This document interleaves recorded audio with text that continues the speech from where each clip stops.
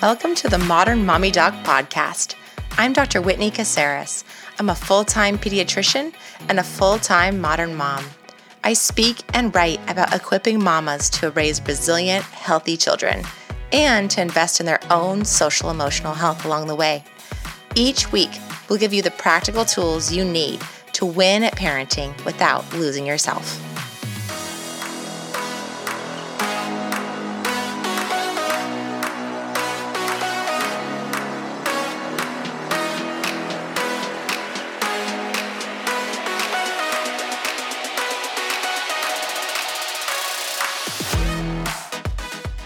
All right, you guys, hello and welcome to Dr. Korb. Thank you so much for being on the podcast today. I really appreciate it. My pleasure. It's great to be here. Yeah. Okay, so let's start out by having you tell listeners who you are, what you do, and basically why you do it. I'm a developmental behavioral pediatrician. I see kids every day. They come to me for a whole array of reasons, whether it's attention issues, anxiety, autism, learning difficulties, behavior problems. And the reasons they come to me, though, even though they say it's because of autism or social issues, it all seems to be executive functions. So I wrote this book because I wanted to come up with simple, basic steps that parents could take to help build executive functions in their children from infancy all the way through adolescence. Yeah, so important. And I think really important to come from an expert in the field versus from some article somewhere that was written by someone who's not an expert, right? There's a lot of information out there that's not exactly true for parents. It's overwhelming how much is out there. And really, when we're talking about organized thinking, and that's what we're talking about. We're not just talking about finding two socks that match or remembering to turn in your homework.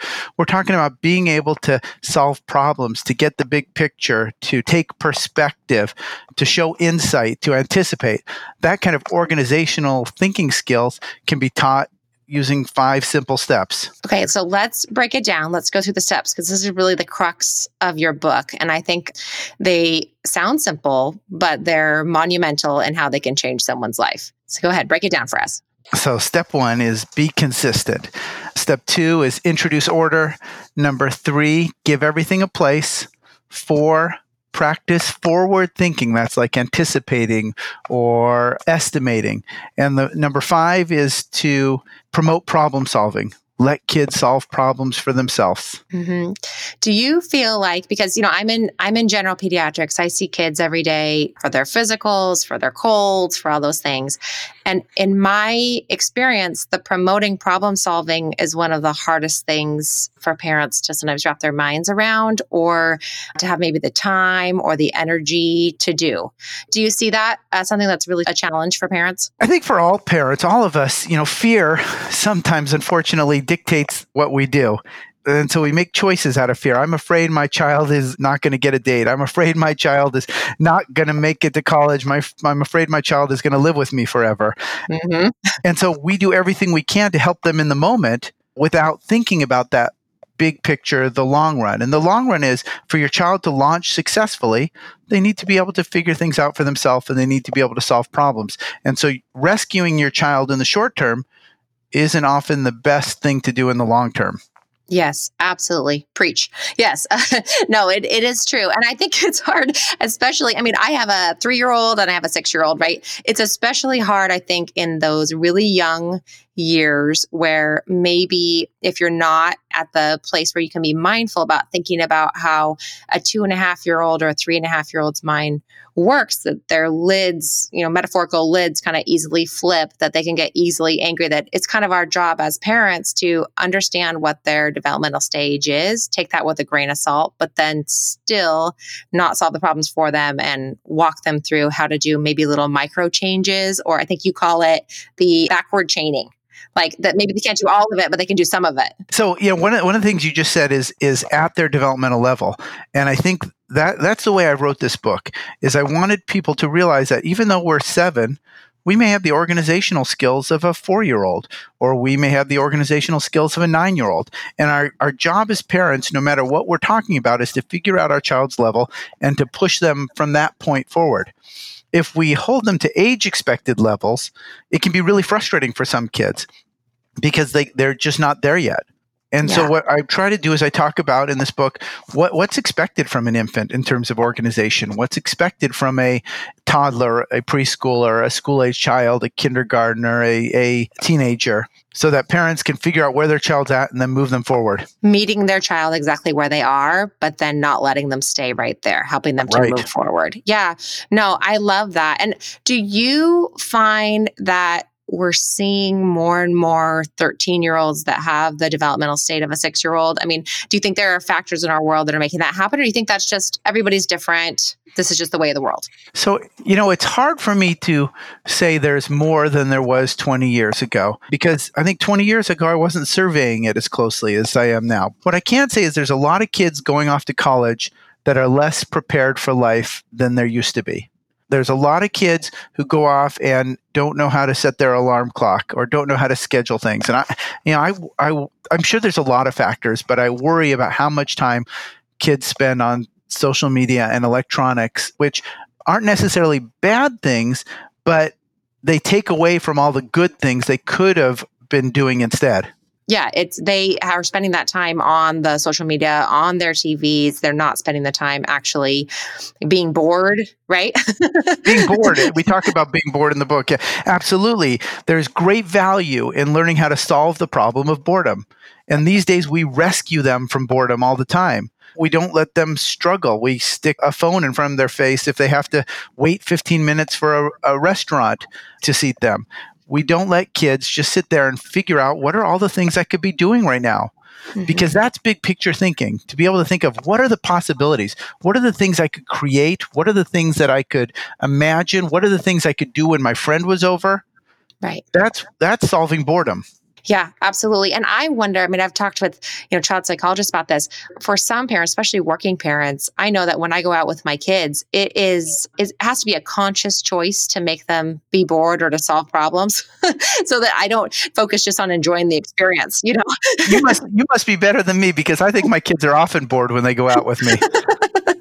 Well, no, I mean, I have to make the conscious decision like, okay, I am going to allow you to be bored, even if that means to be more disruptive and I won't enjoy my meal as much, Sure, fair enough. Fair enough.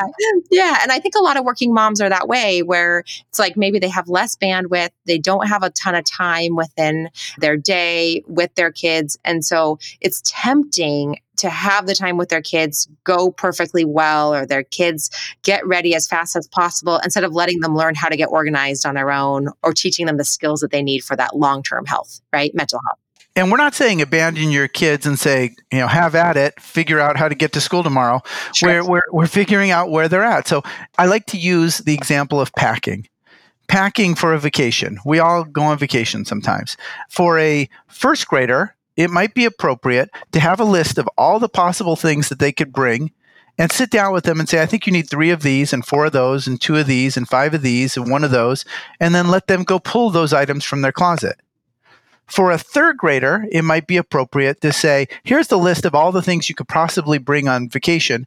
Write down how many of each of these things you think you need. And they go through and they write 3 of these, 2 of these, 4 of those, 5 of these. And you say, wait, how many underwear do you think you need? And you help them figure that out. And then they go pick out the closet. For a 7th grader, you might say, here's the list of all the things you could possibly bring. Good luck packing. I'll check and see if you got everything when you're done. And so we give them increasing amounts of independence, but we scaffold it along the way. We make it so that it's age appropriate. We're not leaving them to their own devices. We're giving them the coaching that they need. We're keeping them safe. Absolutely. Yeah. And you talk about that in your book. And I've seen you talk about that in interviews about really moving from, in my world, I talk sometimes about like if you're on the soccer team with your kid, if you imagine that, and that maybe at first you're on the team with the kid, you're moving down the field with them. Sometimes you're even carrying them down the field. You're definitely passing the ball to them. And then you move to maybe being on the sidelines and you're the coach. And then you move to being like a mentor or even just like a fan or a cheerleader in the stands. I use that as a metaphor in that our job when we have a school-age child is kind of the coach. We're the coach, whether we're playing sports or whether they're doing homework.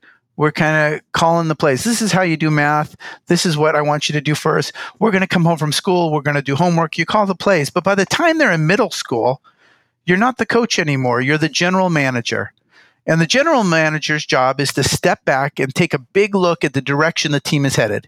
And you might say, looks like the team needs to be spending more time on homework these days, or it looks like the team needs to spend a little more time on hygiene these days, so that we're talking about the Yes. direction, but we're not saying take a shower now. We're not saying brush your teeth now like we were doing when they're younger. By the Hmm. time they're in high school, what we're doing is we've become a consultant. So our job as the consultant is to say, hey, I'm here if you need me. Let me know if you need any help. And we step back and we let them kind of take the lead. So we have to be figuring out how to move ourselves out of the equation from the time that they're very young all the way until they're launching in adolescence. Yeah, no, I think that's so good. I think that's absolutely like moving back in small inches. I think about myself just like taking small mini steps away from my children in a backward direction. you Right? know? Yeah, Right? absolutely. Okay, so since this is a show that mostly is, moms and working moms, but moms in general who are listening to the show, how can moms and dads, but moms, model organized thinking for their kids? how can we organize our homes and kind of simplify our homes and lives so that there's less chaos, so that it's easier for our child's brain to learn to be an organized thinker? Or does that matter? The easiest way to address this is to talk about giving everything a place. So that's just step 3. It's just one of the steps. It's not necessarily the most important steps. But if I was going to start somewhere in terms of my house, I Hmm. might just say, let's give everything a place. When kids come home, this is where their jackets go. Their shoes go over here and their backpack goes over there. This is the food. This is the shelf on the fridge where you can pull snacks that are healthy for you. Everything kind of has a place, because what it does is it gives a child a sense that spatial recognition is important. And we use our spatial skills for a number of things. We use our spatial skills when we're reading maps. We use our spatial skills when we're playing with balls. We use our spatial skills when we're trying to memorize things, because thinking spatially is a very efficient way of thinking. So from a very early age, even when they're toddlers, everything has a place. This is where we keep your playpen and your stuffed animals. This is where we keep the Johnny jumper in the doorway. This is where we keep your balls. And so they start to recognize that there's zones in the house, and they start to think spatially. That's the first thing. If I had to start somewhere with a child who is not an infant, that's where I would start. If I was starting in terms of teaching organizational skills, I start with step 1, and that's be consistent. Be consistent with everything.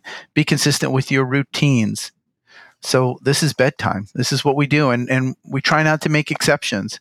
And when there's exceptions, we explain why it's an exception. Otherwise, they're going to say, hey, you let me do it last time. Consistent with our boundaries, consistent with safety rules, consistent with everything that we do, that makes it so much easier as they get older if you start off being consistent when they're young. Yeah.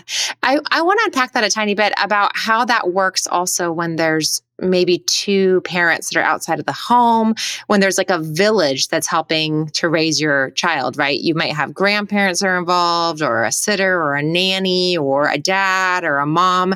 How can whole family villages come together, do you think, to be consistent? I mean, I think it's incredibly important for the communication to be there, for everybody to be having some maybe family meetings around this is what we're doing. So we're all on the same page. Have you found that to be really important in your work? Everything works best when everyone's on the same page. Everything is easier when everyone's on the same page.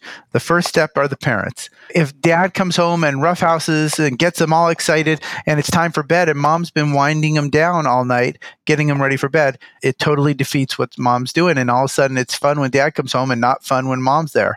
We have to kind of figure out how to be on the same page with everything. Now it gets harder when both parents are working and grandparents are doing you a favor and they're watching the kids during the day, but you still have to communicate, not just tell them what to do, but tell them why it's important to you that they do it, so that grandparents who may have done an excellent job raising you, but differently, can understand why you're doing what you're doing. It gets even trickier, when parents are divorced, because now you have 2 different homes and you do the best you can to be on the same page, but it doesn't always work out. But even if you are that single parent, you still are consistent. These are the rules. These are the expectations. These are the way things happen when you're at my house. Yes.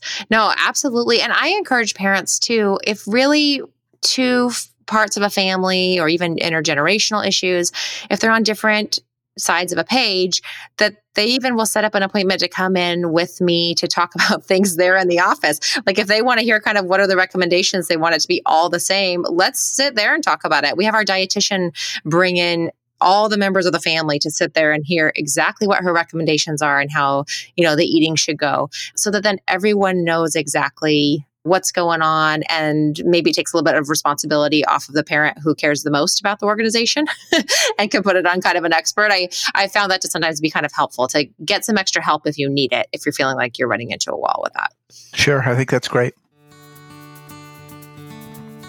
Hi, Mama. Guess what? Our book, The New Baby Blueprint, is out in the world.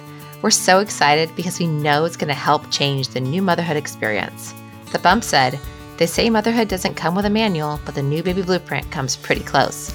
You can find it wherever books are sold, or check it out at modernmommydoc.com/book.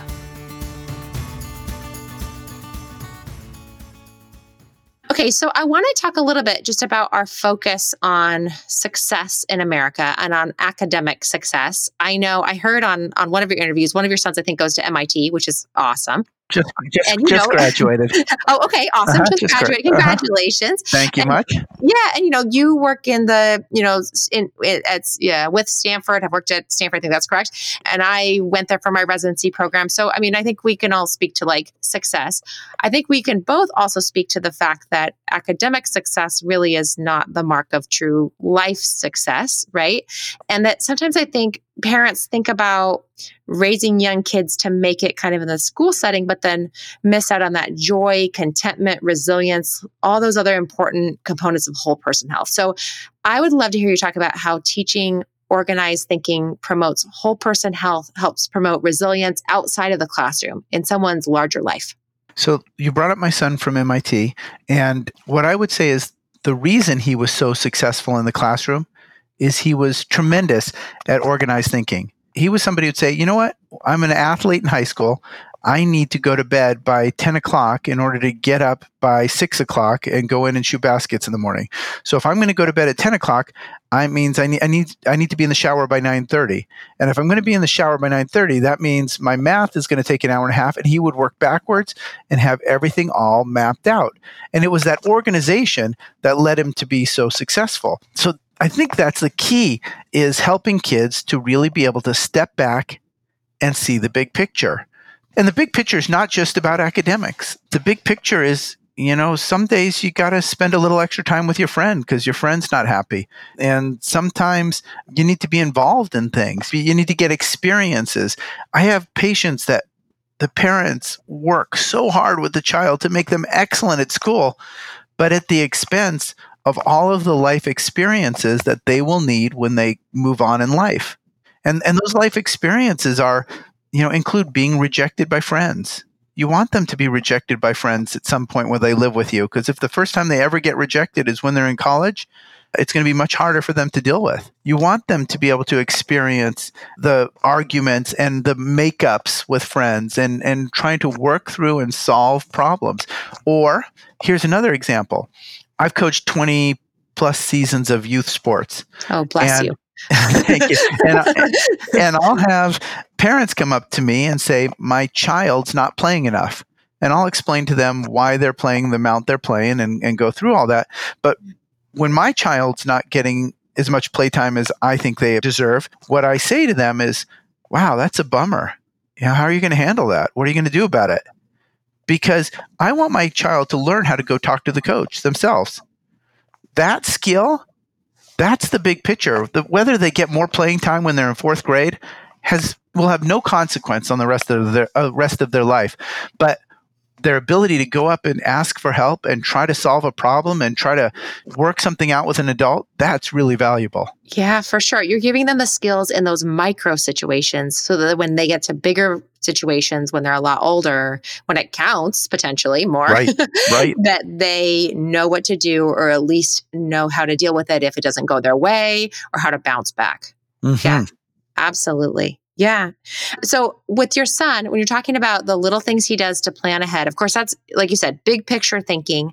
Were there also little mini routines that you used with him early on, like in the toddler years, in the elementary school years? Talk to me about that. One of the ways of backing out of your role with your child is to use what I call mini routines.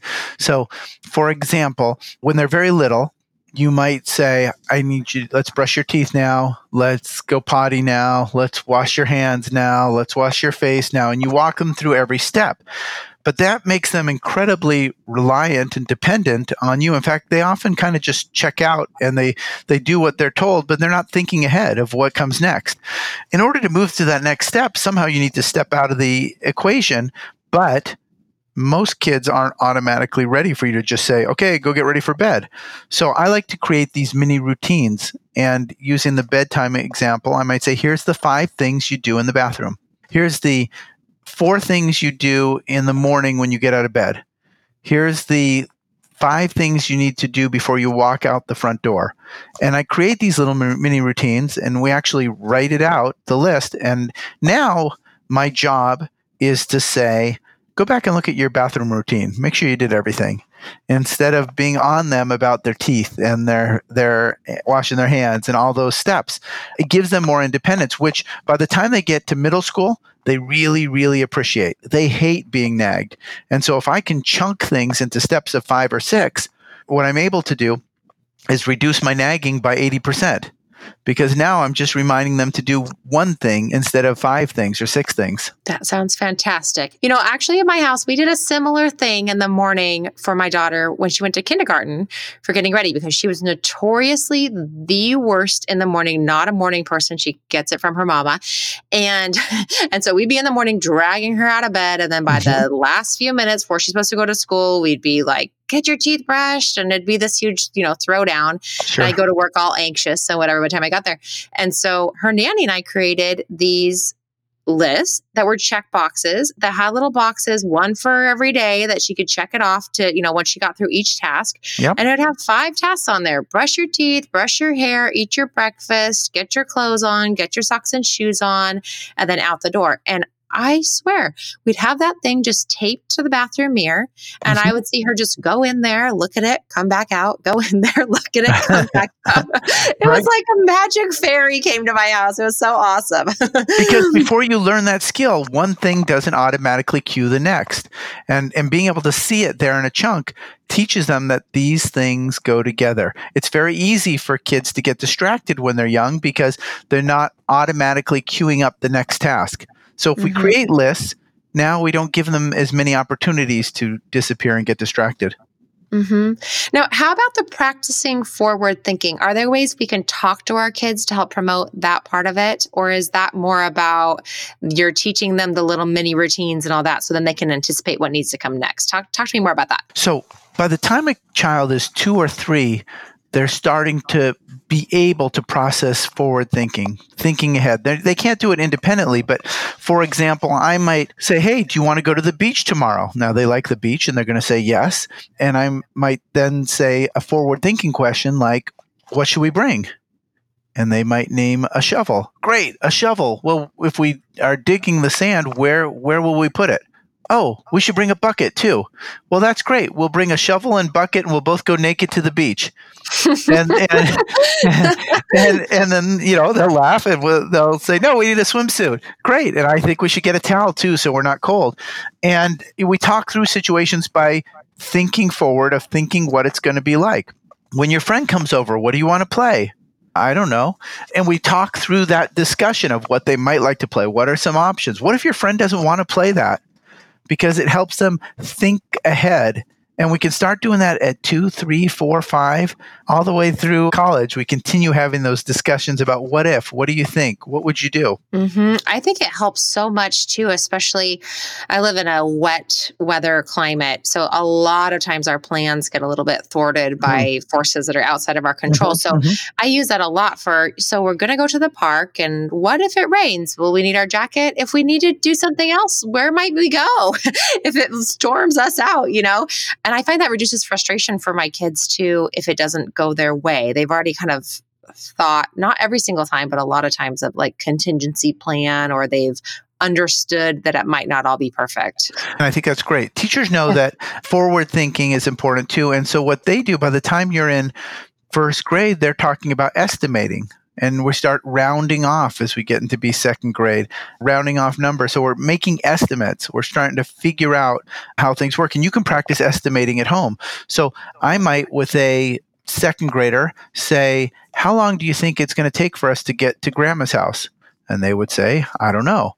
And I said, well, haven't we gone to Grandma's house before? Yes. And well, how long does it take? I don't know.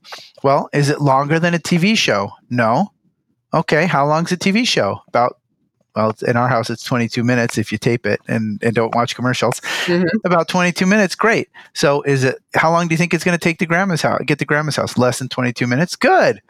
Where we're the process that our brain does automatically, sometimes we need to walk through with kids, whether it's planning or anticipating or estimating. Yeah, so that way they can kind of anticipate what's happening. No, I love that. Now, one thing I want to ask you, because I feel like if other moms are like me, that sometimes when I receive this type of information about the things that I need to do, I start extrapolating that out to things like I need my house to be perfectly clean, or I need it to be that like my kids can pick up all their items, that my children's rooms are perfectly well kept and that they have everything in the places that they're supposed to be at all times. But I have heard you say something that is not quite that. That's more like they need to be able to do it, but it doesn't have to be 100% clean at all times. Is that fair? It doesn't have to be like perfectly Marie Kondoed at all times? I think there's a few factors at play here. I think they need to know that every task has a beginning, a middle, and an end. That's a sequence. So we introduce order. So if we have a beginning, a middle, and an end, we take out a toy, we play with a toy, we put away the toy. But we can't always be there to coach them. And their rooms are going to get messy, and they're going to spill food, and they're going to drop things, and that's okay. And when they're young, we do really model, let's put things away and finish. But as they get older and they start asserting their independence, making sure their room is perfect is not a battle that's worth fighting. There's a lot more big picture, important battles in your child's life, like kindness and sharing and helping, that are much more important than their room having everything in place. So yeah, absolutely. The most important thing in those situations are, do they know how to clean their room? Can they clean their room when grandma's coming over to visit? Is there food rotting in their bedroom? Because that's not acceptable. So right. There's certain things that are requirements, and you can be really consistent with those requirements. Is everything off the floor if you have a cleaner coming over who's going to vacuum? Is everything off the floor so I can vacuum on Friday? Those kind of rules you can be very consistent about, but how they want to keep their personal space, that's probably not the most important battle of parenting. Yeah, definitely. Because I always want to just bring it back to what are the important things? What are the important messages from this? Which I think in talking with you really is about giving our kids the skills early on, teaching them the steps of how to think in an organized way so that as they get older, that's just innate to them. And then they can almost take that off their plate and go further now with executing based off their organization skills that they already have. They're not still struggling to learn those basic skills when they're a lot older. Absolutely. And remember, this is a parenting book.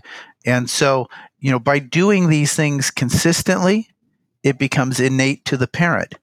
So that when my child is 13 and they're asking, can I stay out till 11 or till 12?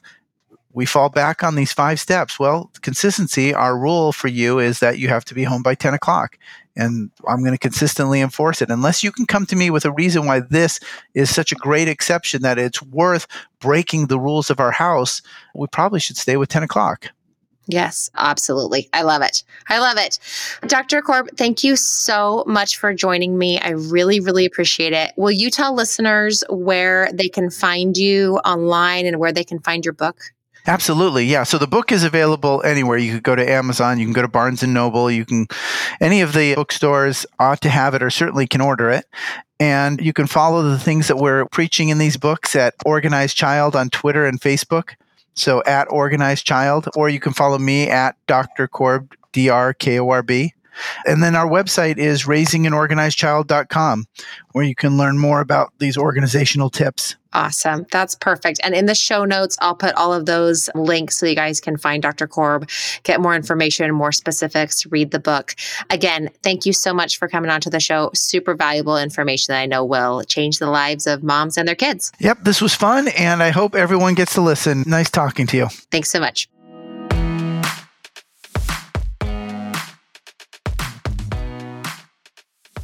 Hey. If you loved this episode, make sure to subscribe to the Modern Mommy Doc podcast so you're automatically notified every time we have powerful information, inspiration, and amazing guests to share with you. We would also be so honored if you shared the Modern Mommy Doc podcast with your friends by snapping a screenshot of this episode and posting it with hashtag Modern Mommy Doc so we can spread the word and help more mamas win at parenting without losing themselves. Thanks for being part of our community.